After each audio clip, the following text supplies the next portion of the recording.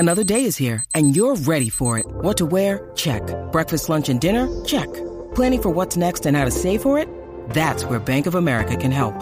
For your financial to-dos, Bank of America has experts ready to help get you closer to your goals. Get started at one of our local financial centers or 24/7 in our mobile banking app. Find a location near you at bankofamerica.com/talktous. What would you like the power to do? Mobile banking requires downloading the app and is only available for select devices. Message and data rates may apply. Bank of America N.A., member FDIC. When you need mealtime inspiration, it's worth shopping Kroger, where you'll find over 30,000 mouth-watering choices that excite your inner foodie. And no matter what tasty choice you make, you'll enjoy our everyday low prices, plus extra ways to save, like digital coupons worth over $600 each week. You can also save up to $1 off per gallon at the pump with fuel points. More savings and more inspiring flavors make shopping Kroger worth it every time. Kroger, fresh for everyone. Fuel restrictions apply.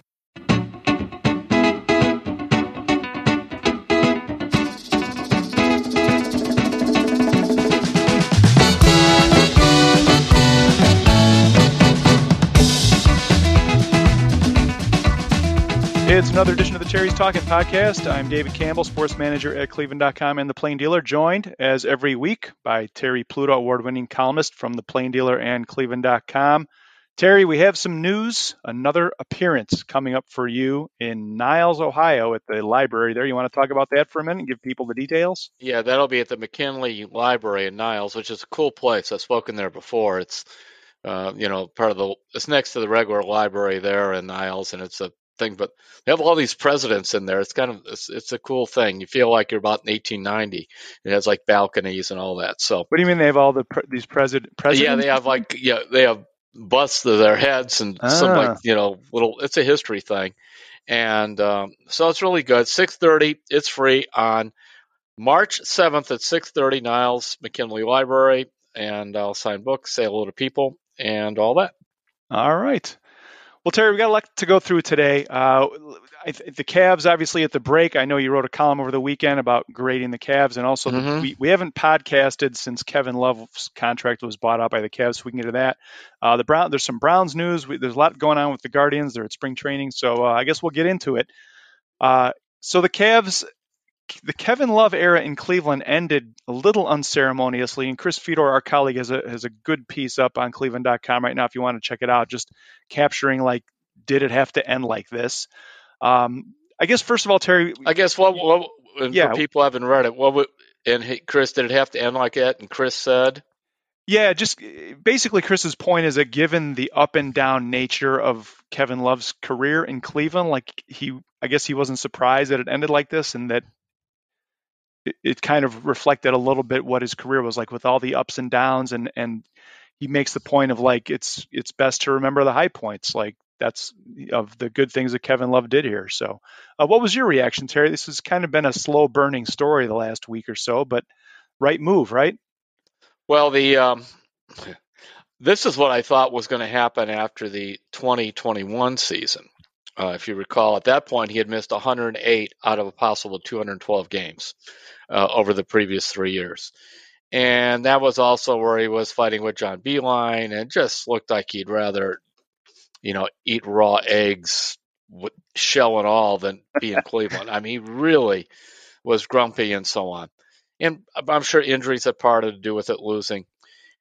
And I even wrote a column after that season of in the summer of 21, say if they can't trade him, they ought to just let him go, buy him out. And at that point, he had 2 years left on the contract. Well, they decided to bring him back another year, see if he can get in shape. And then he surprised, I think, a lot of people, certainly me. He played 74 games, which was like the most games he played in 6 years. He adapted to that thing coming off the bench. He was number 2 in the Sixth Man of the Year voting.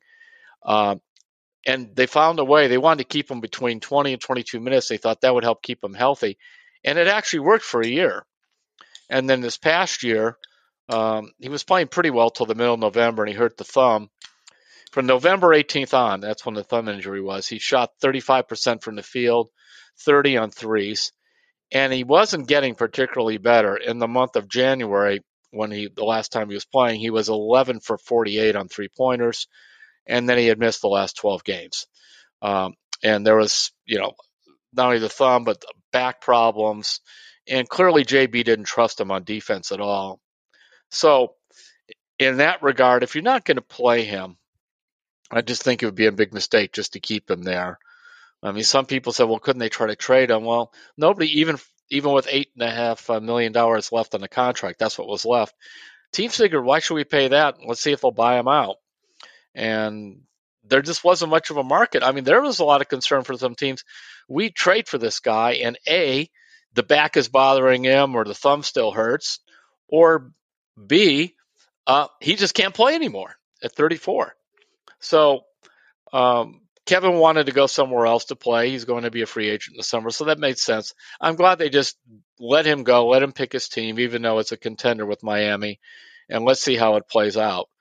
But he squeezed one more good year out of this stuff than I thought he would.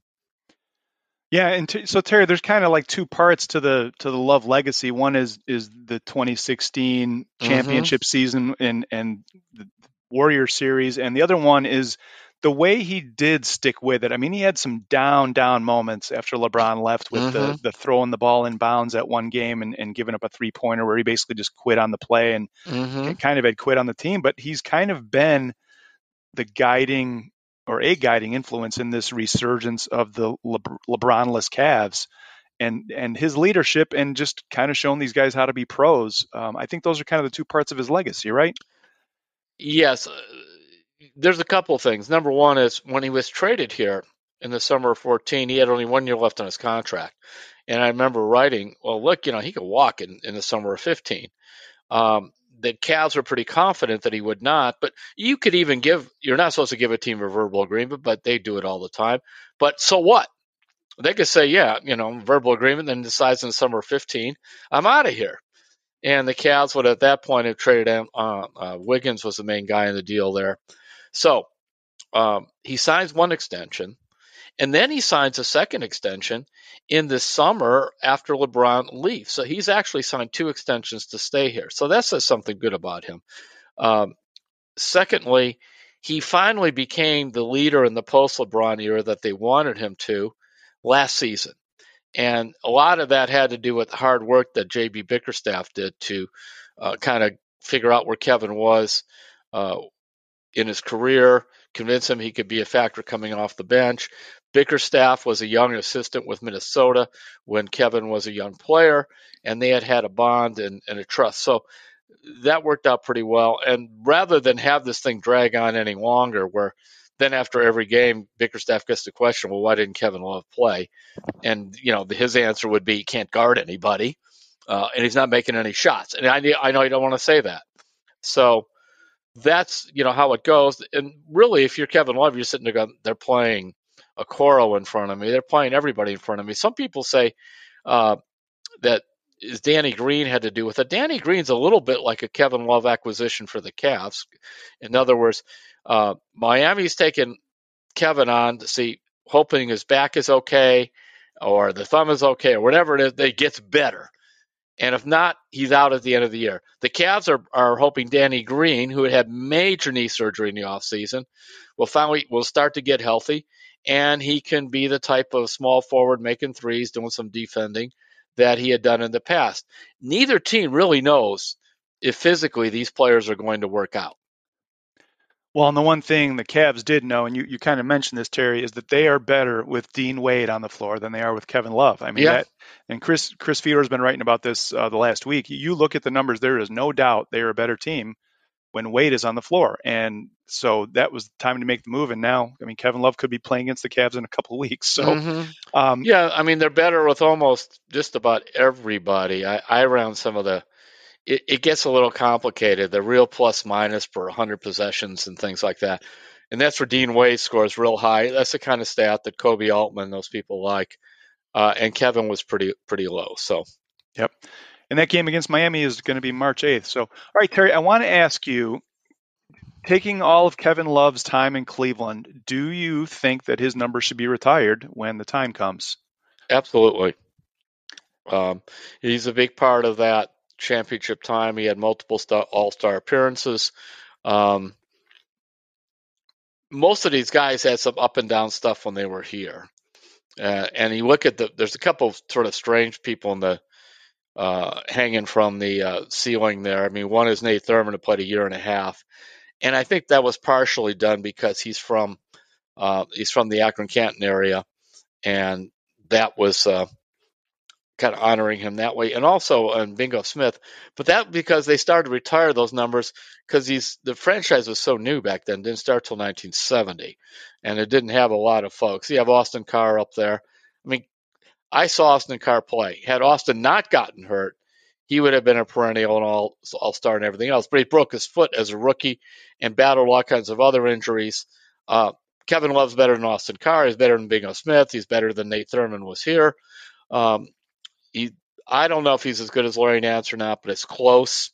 I think Doherty's better.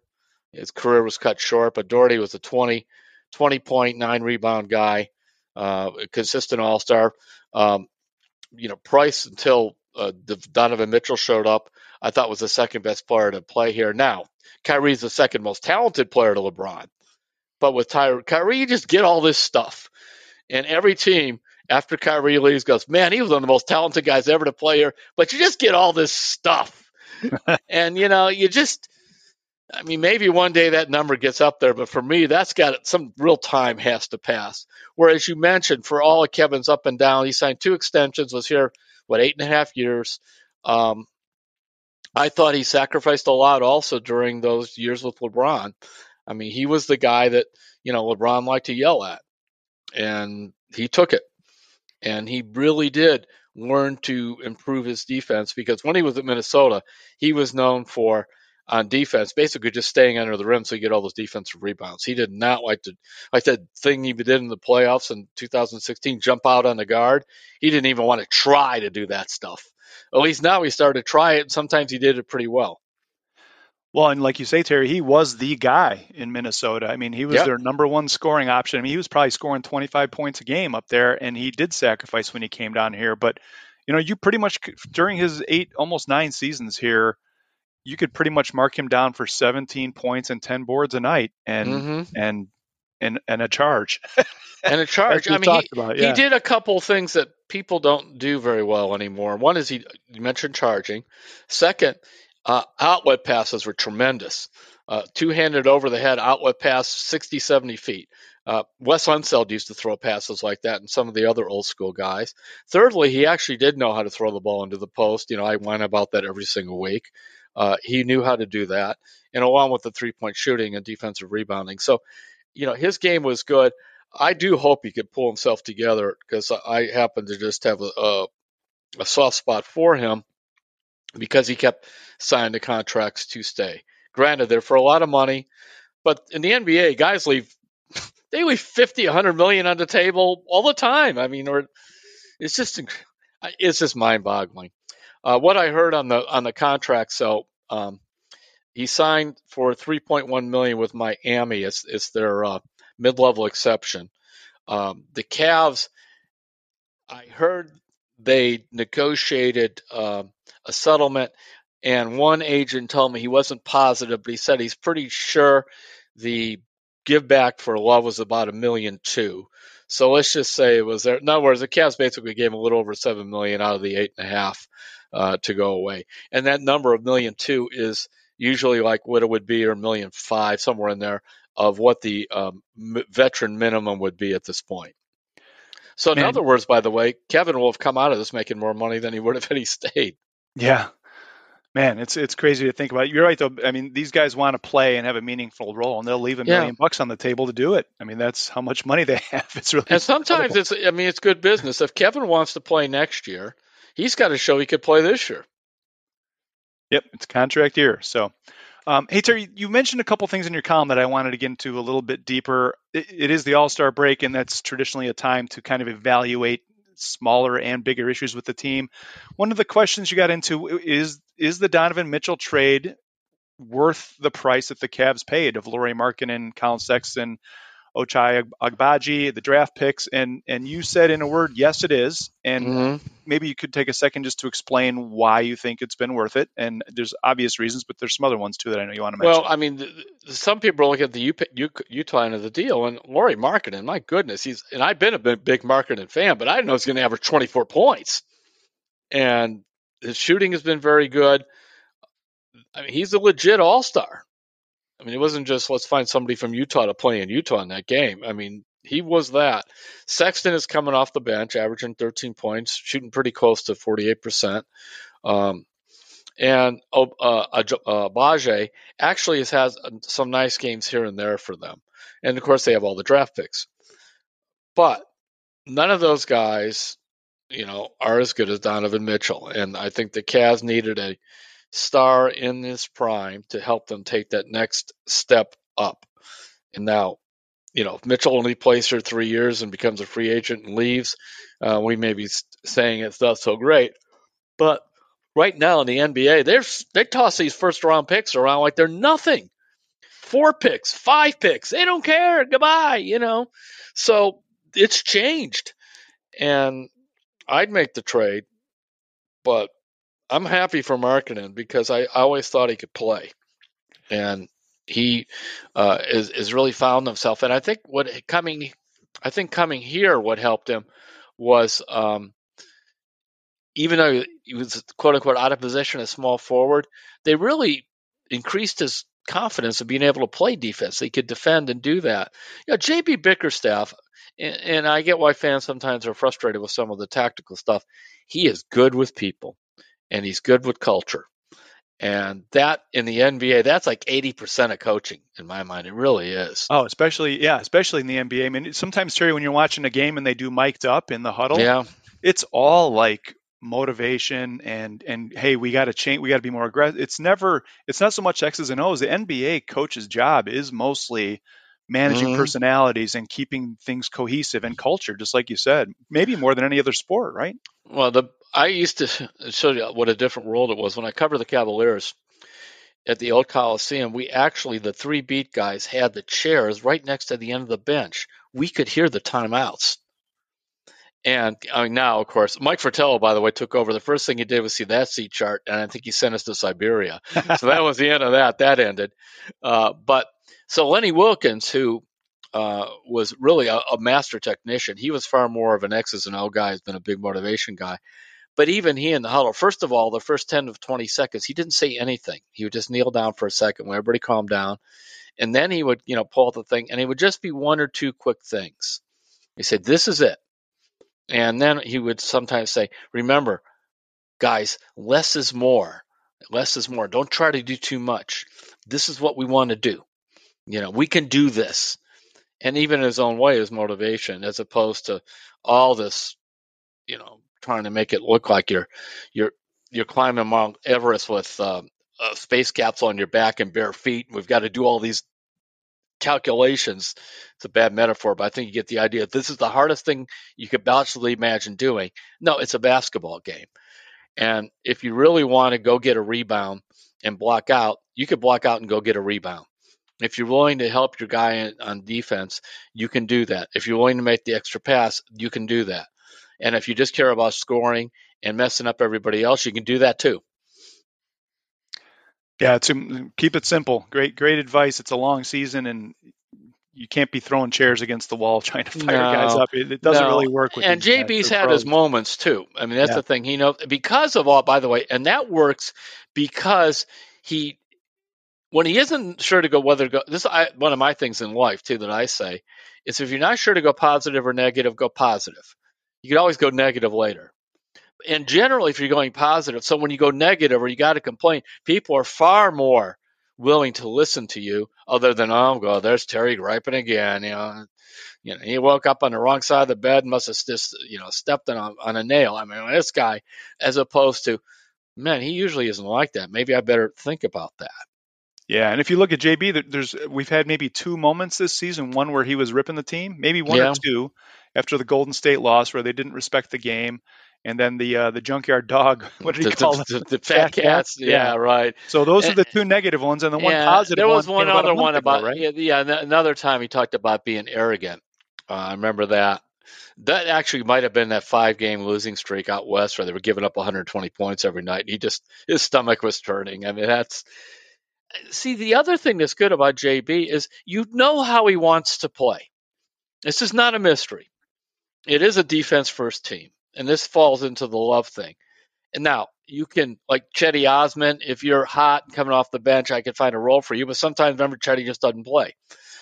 And so, like Kevin, if you could give me the defensive rebounding and draw some charges, I'll put up with the bad defense if you're making shots. So you got to hit 3 out of 4 of those boxes. And, he was hitting maybe 1 or 2. He was rebounding, stayed consistent, but that was about it. And then I think he was watching the charges because his back that's a problem with drawing all those charges. It beats up your back. Oh, yeah, because guys landing on you and wear and tear. So, all right, Terry, we're going to take a break here in a minute. I wanted to hit you with one last thing. You gave the Cavs at the All-Star break an A-. Why? And kind of, did you deliberate about that at all in terms of higher or lower? And how did you end up with an A-? A-, B+. I sat there and go, if you knew they were going to be 15 over at the All-Star break, how would you feel? I said, I probably would have thought an A. So I just, that doesn't mean they're a perfect team or whatever, but they're 15 over 500, 38-23. You got 21 games to go. You want to finish in the top 6. They should do that. The Mitchell Garland thing has had some rocky spots, but it's not a disaster at all. Those guys really seem to try to work it together. And they're number 1 in defense, A-. All right. Well, the Cavs are back at it on Thursday. They're home against Denver, which should be a really good game. And then Friday, they're at Atlanta. Quick road trip back home Sunday against Toronto at 6 o'clock. And then next Wednesday, March 1st, they are at Boston. So some good games coming up there. David, before we sign off for the first half. All right. You mentioned Denver. Micah Malone, my hero, because I only saw about 10, not even 10 game minutes, like 10 TV minutes of the All-Star game. And then you really did want to throw up. And sort of Malone, because afterwards he said, it's a great moment being here with all these great players and stars. But that was the worst basketball game I've ever seen. And I'm like, preach it, brother. You are right. It's a disgrace. And I'm glad a coach like Malone, who had team with LeBron, called it out.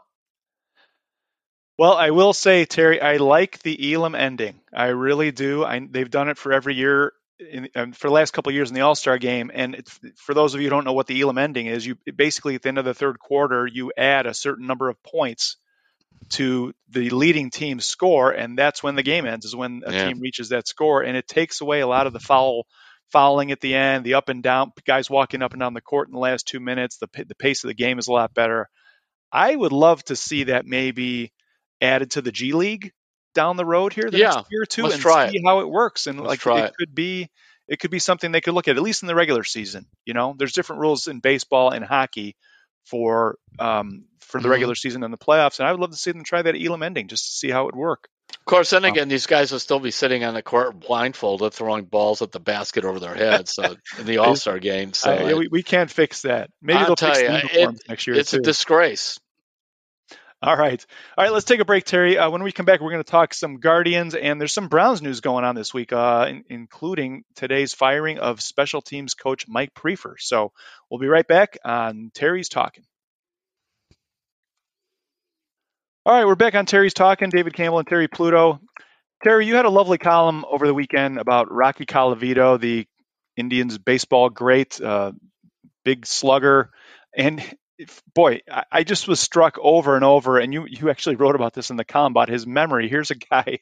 How old is he now, Terry? 89. 89. And you said you tend to call him from time to time, and the recall he has of stuff back from like 1951, really something. But talk about Rocky Colavito and how he's doing. I know there's a lot of Cleveland baseball fans who would love to hear what he's been up to and how he's feeling everything. Well, Rocky's 89. He had lost part of his, I forget which leg it is, but below the knee to diabetes. That happened about 5 years ago.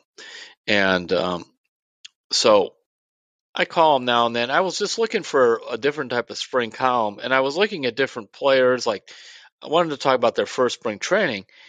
And even though I've talked to Rocky, the Curse of Rocky Colavito is in that book and so on, the thing that I never realized, I'm looking at it in the Baseball Register, says his first year, Daytona Beach, he's 17 years old. And I'm going, wow, did he skip grades or what? So I called Rocky just to ask him about that, whereupon he goes into a story of how he dropped out of high school after his sophomore year, was playing for a semi-pro baseball team for a few bucks, and also working in a shoe factory in Manhattan. Rocky lived in the Bronx, and he was bleaching shoes. Meanwhile, his brother, who was kind of Dominic, who was kind of his agent at that time, trying to get Rocky signed, and they had to get special permission from Commissioner Happy Chandler, and he got it. So I then love it that. was Yeah, Terry, his brother wrote a letter to Happy Chandler say, we got to get Rocky there. And I guess Happy just was happy, and he rubber stamped it. So fine. So when he was 17, he was able to sign a pro contract. And then he talked about, I said, well, didn't the Yankees want to sign you? You were in the Bronx, for heaven's sakes. And Rocky wanted to play for the Yankees. His favorite player is Joe DiMaggio. And he said, this Yankee scout comes in, and the guy's all arrogant. He doesn't even ask. He's in our little apartment in the Bronx. He lights up this big stogie, blowing smoke all over the place. And, kid, everybody wants to play for the Yankees. Tell you what we're going to do. You just come to spring training with us, and we'll take care of you. Don't worry about it. And Cleveland had been on him all the way already at that point. And Cleveland, this makes no sense, but they did it. When he was 16, he was traveling with Cleveland's Class A Eastern League team in Wilkes-Barre, working out for like a month. Now, he hadn't signed or anything. And so they knew him. They had offered him $3,000 with, I think it was $1,500 up front and probably $300 for the rest of his life, or who knows how it was spread out. But at least he had some guaranteed money.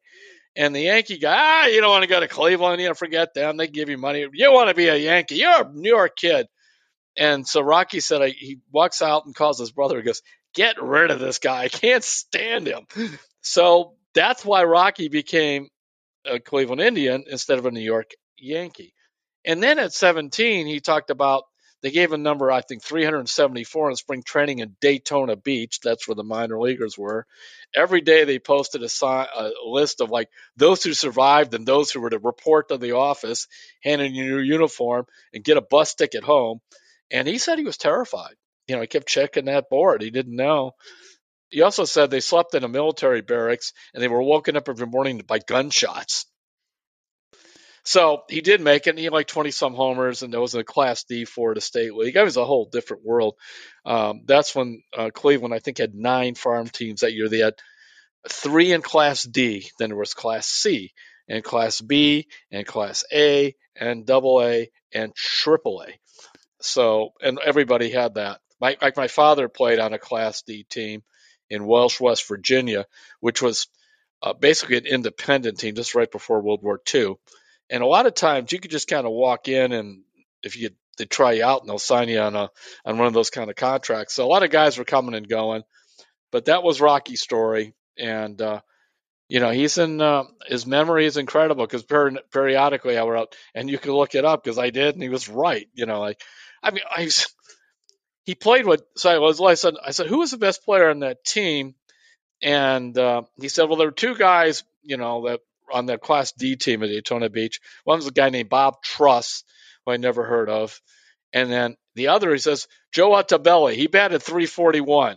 And I went and looked it up. He batted .341. I mean, Rocky Amazing. Is not, by the way, sitting there with this, laptop or sitting there with this cell phone looking this stuff up. He is not, like most of us of a certain age, that technically inclined. He just remembered Joe Altobelli, later managed the Orioles, batted .341. And, Terry, one of the great things about sports is there's always a turning point in someone's career. And it's one of the fun things that we write about in sports where something happens and it completely changes the course of a person's life and career. And that Yankee scout coming into the house and his brother saying, yeah, lose this guy. We don't want him. That one discussion turned him into one of Cleveland's greatest all-time home run hitters. And think if he had played in New York, oh my goodness. I mean, he would be a huge legend there. Yep. That's some story. Well, check that column out if you haven't read it. It ran on Cleveland.com and the Plain Dealer over the weekend, and always great to hear the latest on Rocky Colavito. So, Terry, you're headed out to Goodyear in a few weeks. There's kind of some nagging, worrisome injuries going on right now with the Guardians, with some of their young top prospects that they drafted the last few years. A little bit concerning, right? Yeah, we have Daniel Espino that's got a shoulder problem. They shut him down for a couple months. If he had not missed a whole bunch of time last year, I wouldn't be concerned. But he only pitched, I think, 18 innings in 4 games, and he had tendonitis of the knee and then shoulder problems. And then he was starting to come back, but after January, they shut him down. And see, now, here's the danger. I have to admit, I have sort of a Moneyball bias against high school pitchers drafted like in the first round, because one of the theories a scout told me this a long time ago, and he goes, you might just give him the Tommy John surgery and get it over with.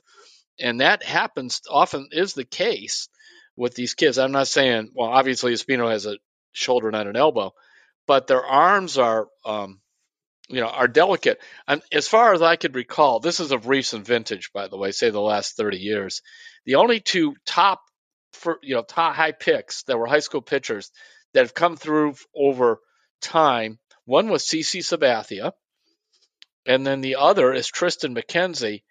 But I'm even got McKenzie's bio up in front of me right now, and he missed all of 2019 due to shoulder problems. He signed in 2015, and it took him 5 years to get to the majors. He pitched during the COVID year. And then even in 21, he went back to the minors. And of course, he was terrific last year. So you got to be really patient with these guys and realize it is risky with their arms. So that was one. The other thing to me is kind of interesting. You go back to the 2016 draft, and that was a huge draft for Cleveland because they got Aaron Savali in the 3rd round. They got Shane Bieber in the 4th round, and they got Jack Plesac in the 12th round. But the first pick in that draft, Will Benson, has since been traded to the Reds. And the second is Nolan Jones. I believe he got traded to Colorado. I know he's been traded. So the first 2 picks there are no longer with them. And I'm like, you look at your guys, say, okay, I don't think they could play. It's okay to let them go. I mean, I really do hate it when they just keep giving a first-round pick time, trial after trial after trial, simply because he's been a first-round pick. But you do like to see a better batting average than that. The flip side is you've got Oscar Gonzalez was signed out of the Dominican. Stephen Kwan was a 5th-round pick. Will Benson was a 5th-round pick.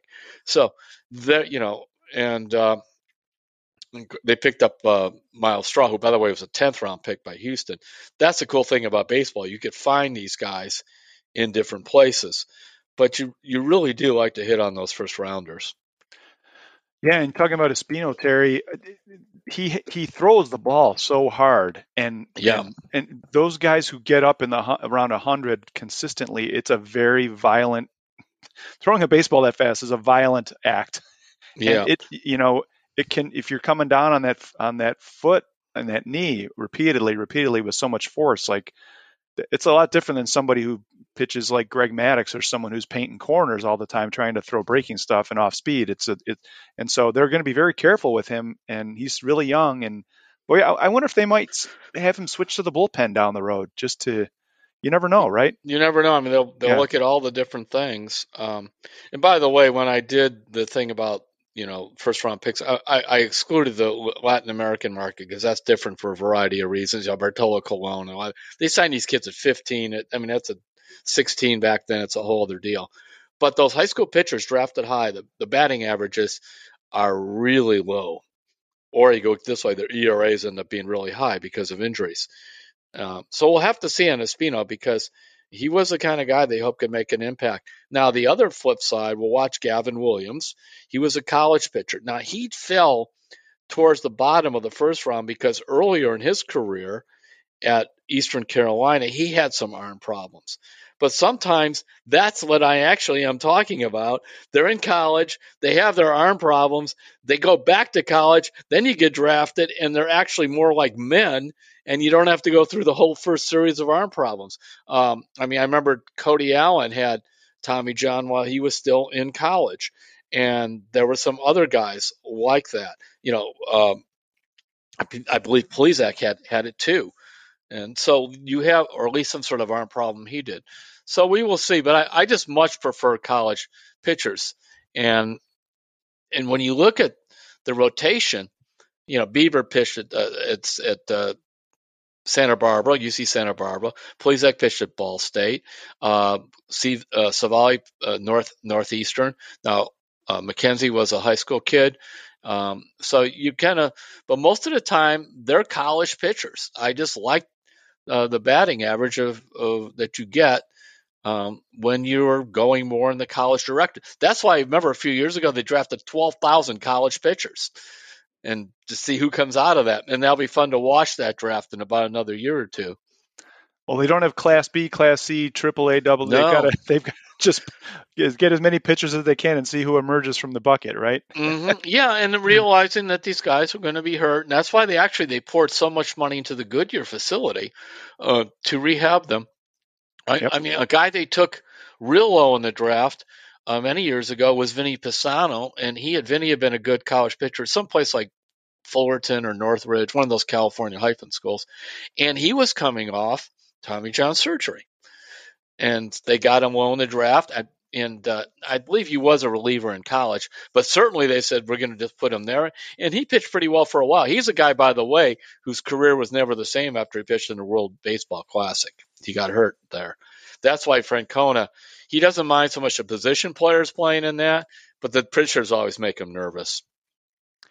All right, well, speedy recovery to all those guys, and the Guardians begin spring training games this weekend. You can follow Paul Hoynes' coverage from Arizona at cleveland.com/Guardians, and he'll have everything that's going on and more out there. So, all right, Terry, we have some more emails we got from people about your idea. We asked people to send in stories of notable people they've played against, and we're running a little up against the clock here, but why don't we try and get to a few of these? There's some good ones here, and I want to get your thoughts on some of them.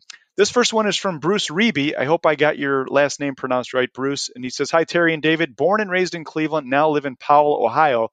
My father, Harvey Reby, played in the Detroit Tigers system from 1939 to 50. He spent parts of 4 years in the majors, however, was mostly a career minor leaguer. In 1939, he was offered $100 by the Indians and $200 by the Tigers." Well, there you go. Story. So he accepted Detroit's offer. Like many players of the era, my dad was called to serve in World War II, so he was gone for 3 seasons in the 40s. My father had about 130 at-bats in the majors in parts of those 4 seasons. He never complained about losing 3 years of his career to the war. He willingly served and was proud of what he accomplished in baseball. Love listening to your podcast, Terry. I read everything you write. You have a lot of fans in Columbus. Hope at some point you can stretch a bit and make it down here for a live session. So, lovely letter there, Bruce. Thank you, and thank your father for all he did. And there's a lot of stories like that, aren't there, Terry? Of guys, big name players went overseas and saw combat and everything else. I mean, Ted Williams was in both wars. He was in Korea and in World War II as a pilot. It was a different era. Of course, absolutely. Bombs start falling at Pearl Harbor and everything. That got people's attention. Yep. All right, here's the next one, Terry. This one, hey, Terry and David. I've never had an encounter with a famous athlete on the field of play. The high point of my athletic career was being appointed equipment manager for Euclid High's JV baseball team in 1972. But I did have a most unusual encounter with a famous athlete who would spend time with the Cavs in the 1980s. I'm a graduate of Kent State, and during the 84-85 basketball season, I had season tickets. Somehow, the athletic department had arranged a home-and-home series with Memphis State, which was a national power due largely to Keith Lee. My friend Rob, who'd played at Wycliffe High, and I attended the game, which Memphis State won easily. They barely broke a sweat. After the game, Rob and I went to a fast food restaurant and were chatting about the game when we saw the entire Memphis State team walk in.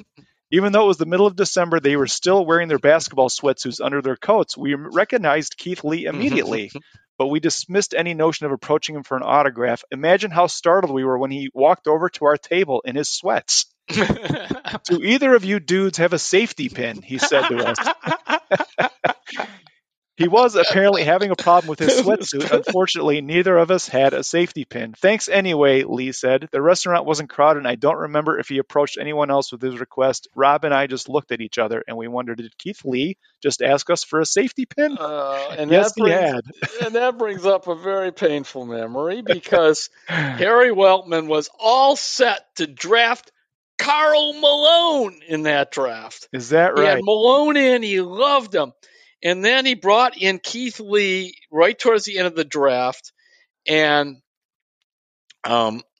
he kind of did it more to, they kind of did the diversion of who you're going to take. And Lee, who was very skilled, like catching the ball, shooting it, and that, he had terrible knees. He then switched and took Keith Lee. You talk about decisions. Of course, Malone goes to Utah, plays forever. Lee plays here, has some problems, and then the knees went, and then actually Harry Weltman, when he left Cleveland, went to New Jersey as general manager. He took two of his picks with him, John Bagwell and Keith Lee, and it didn't go a whole lot better there than it did in Cleveland. Well, that story came to us from Gary Webster from Willoughby Hills. Thanks, Gary, for that. He says that is a true story. So we appreciate you sending that one to us. All right, Terry, this one is from Michael Smith, and Michael says, longtime reader, first-time emailer. I grew up in Toledo, and I now reside in Seattle when Jim Jackson was the star player in the area.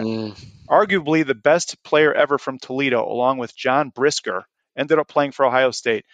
The summer after I graduated, I went to the University of Toledo for a pickup game, and there were several going on. I was with 9 players on the floor when Jim Jackson walked in from outside, and the opposing team shouted immediately, "Hey, Jim, do you want to play with us?" And he obliged. I was an honorable mention All-State player at the time and took pride in guarding the best player, so I took Jim.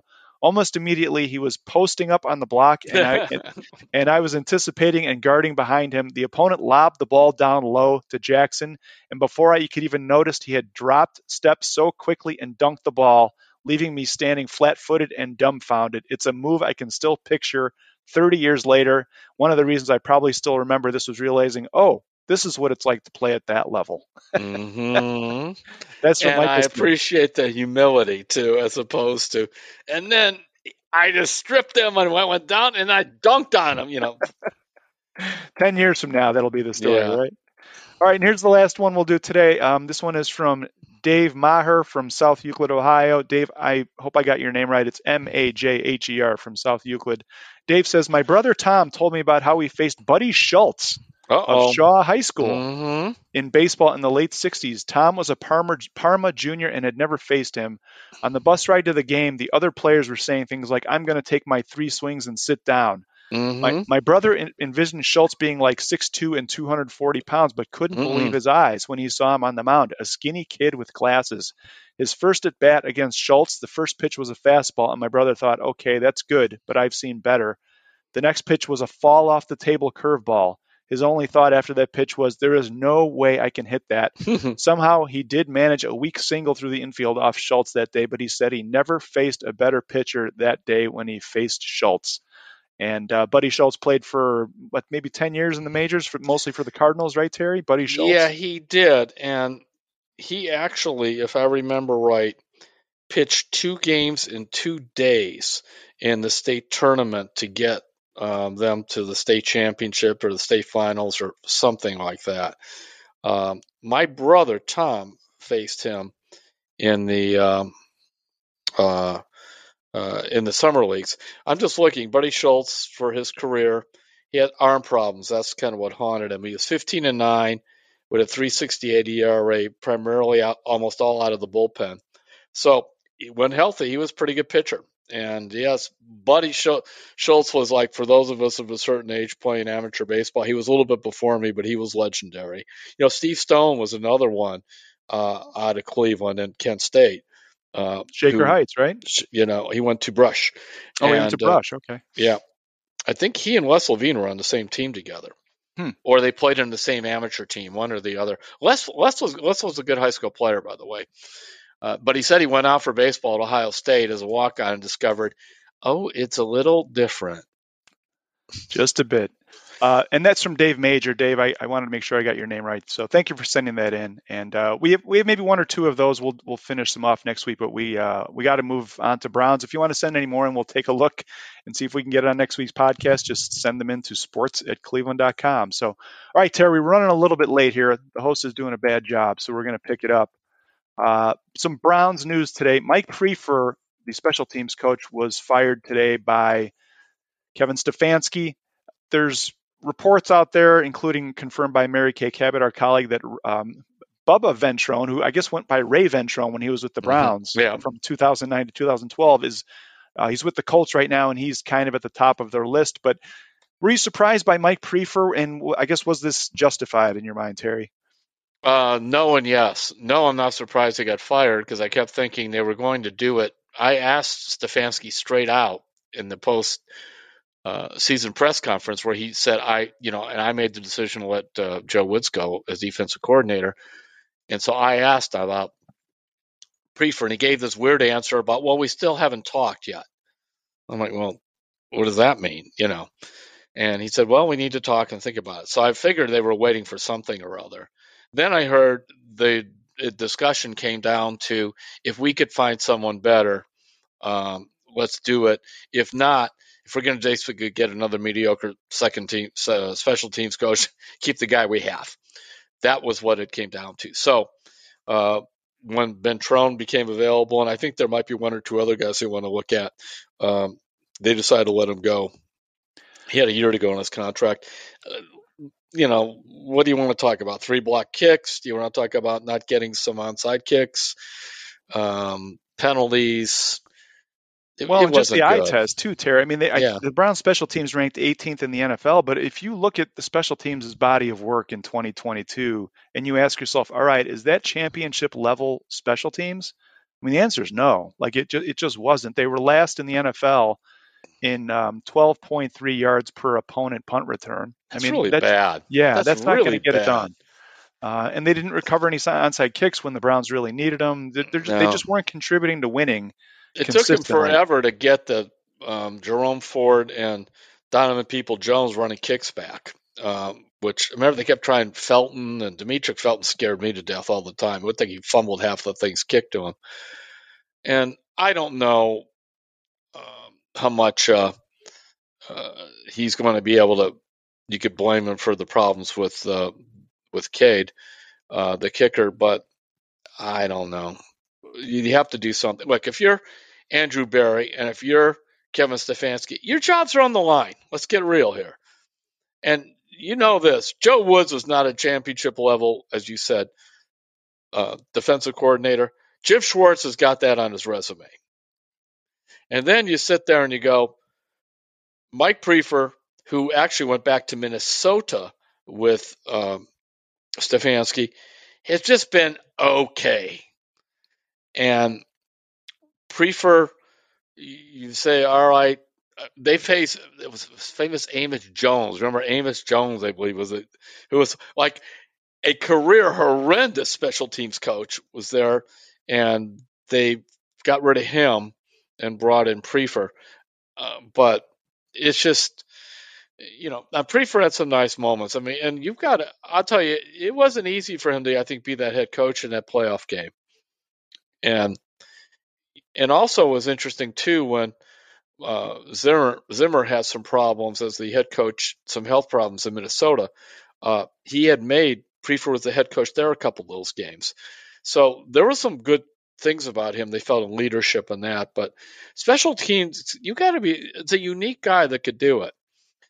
Ventrone is interesting to me because he is a disciple of my all-time favorite special teams coach, who even right now, at the age of 66, he hasn't been out of the NFL for 2 years. I would call him. That's Brad Seeley, who was a Belichick disciple and was here and a couple of other places. He retired in 2000 after 2020, and maybe because Mangini set me up for an hour interview one time with Brad Seeley. He explained to me all kinds of stuff about special teams, which actually kind of ruined me for the coaches after that because, one, he was so good about talking about it. Secondly, it's kind of like if you sit down with a guy who has like real strong theories on how this ought to be done and you see other people doing it, it's like to a guy like Seeley, I'm not putting Felton back there. He bobbles the ball once. I don't want to see it anymore. I want that ball caught. And I want you running in a straight line unless you're one of these elite, return guys. That's another. I want 2 veterans that I could count on, to make sure that we don't get kicks blocked, especially the punts, back there.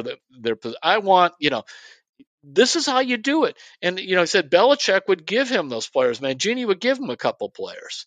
He says, then I could build around it because I need these guys to teach those young guys who are mad about not starting and now on special teams that they could have a whole career, or this is what you need to do. So hopefully Bubba came up through that ranks and apparently has done a pretty good job with the Colts. So I'm real open to it. Yeah, and Terry, just to take inventory here, this is 5 members of Kevin Stefanski's staff who've left a prefer: Drew Petzing, the quarterback's coach; Jeff Howard, the secondary coach; Chris Kiffin, the line coach; and of course, Joe Woods. So, and we're seeing reports today that Utah State's defensive coordinator, Ephraim Banda, is going to become the Browns safeties coach. So it looks like he'll be down to 4 openings. That was today. Yeah, and that was one of the things too, where David, remember, I got some emails from fans that say, well, they asked Schwartz if they're going to, replace anybody on this defensive staff. And he said, well, it's really Kevin Stefanski's staff.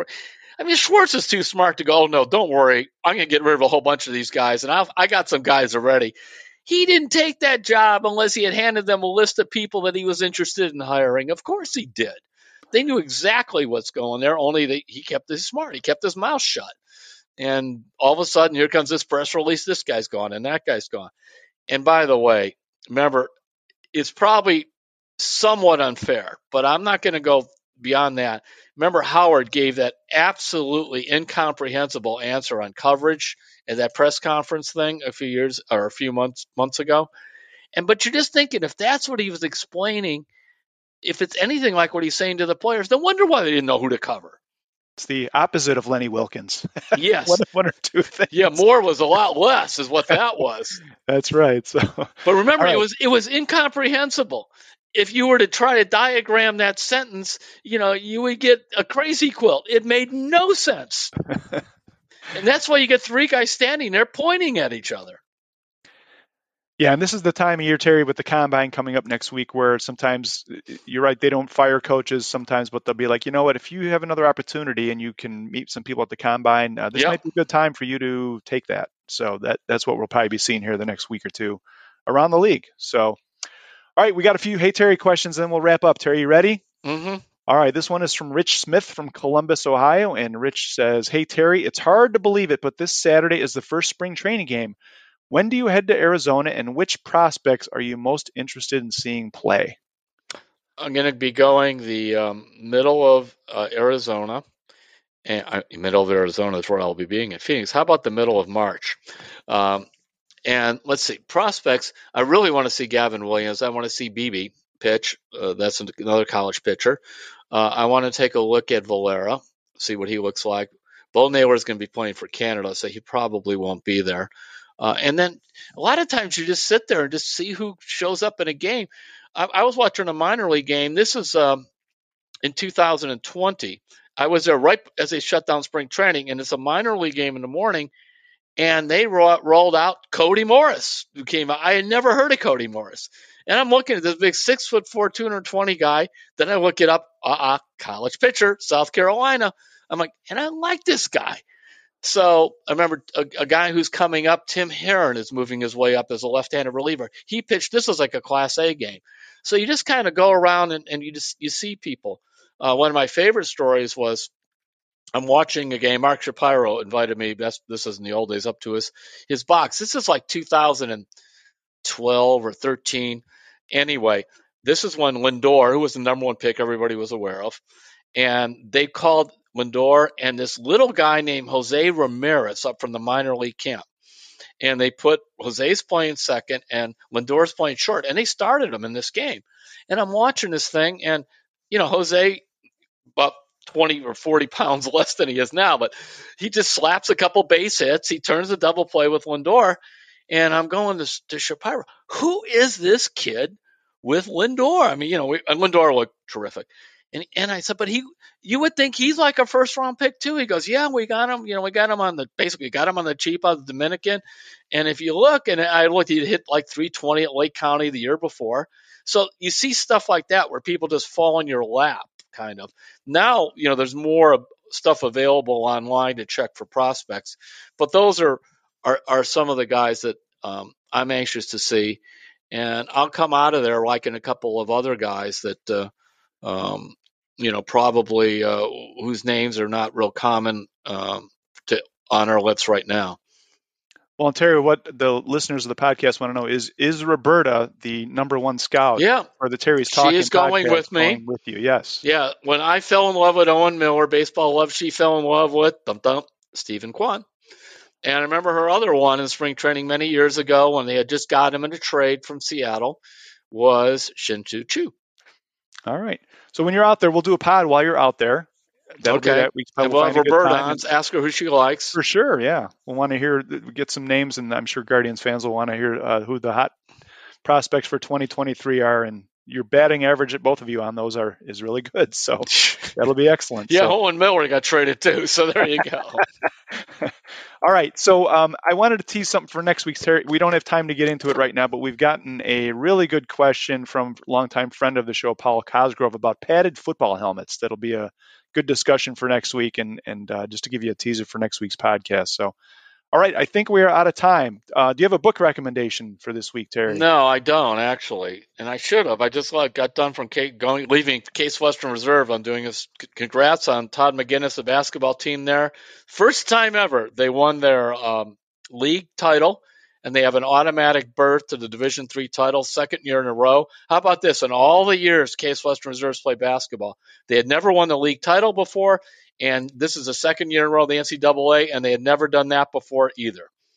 They've never been in the tournament once. Not even out of February, and they've already clinched the league's title and NCAA tournament berth. So, all right. Just another plug for Terry's appearance at the Niles McKinley Library. That'll be on Tuesday, March 7th at 6:30. Bring any Terry Pluto books, or you can go buy some at terrypluto.com and bring them with you that night, and he will sign them. Go to cleveland.com and become a subscriber. We'd love to have you on board. A lot of great benefits. The easiest way to do that, go to cleveland.com/Browns and click on the blue banner at the top. I think we're good, right? Yeah, that is it. All right. Thanks for the time, Terry. Thanks to all of you for listening, and we'll see you next week on Terry's Talking.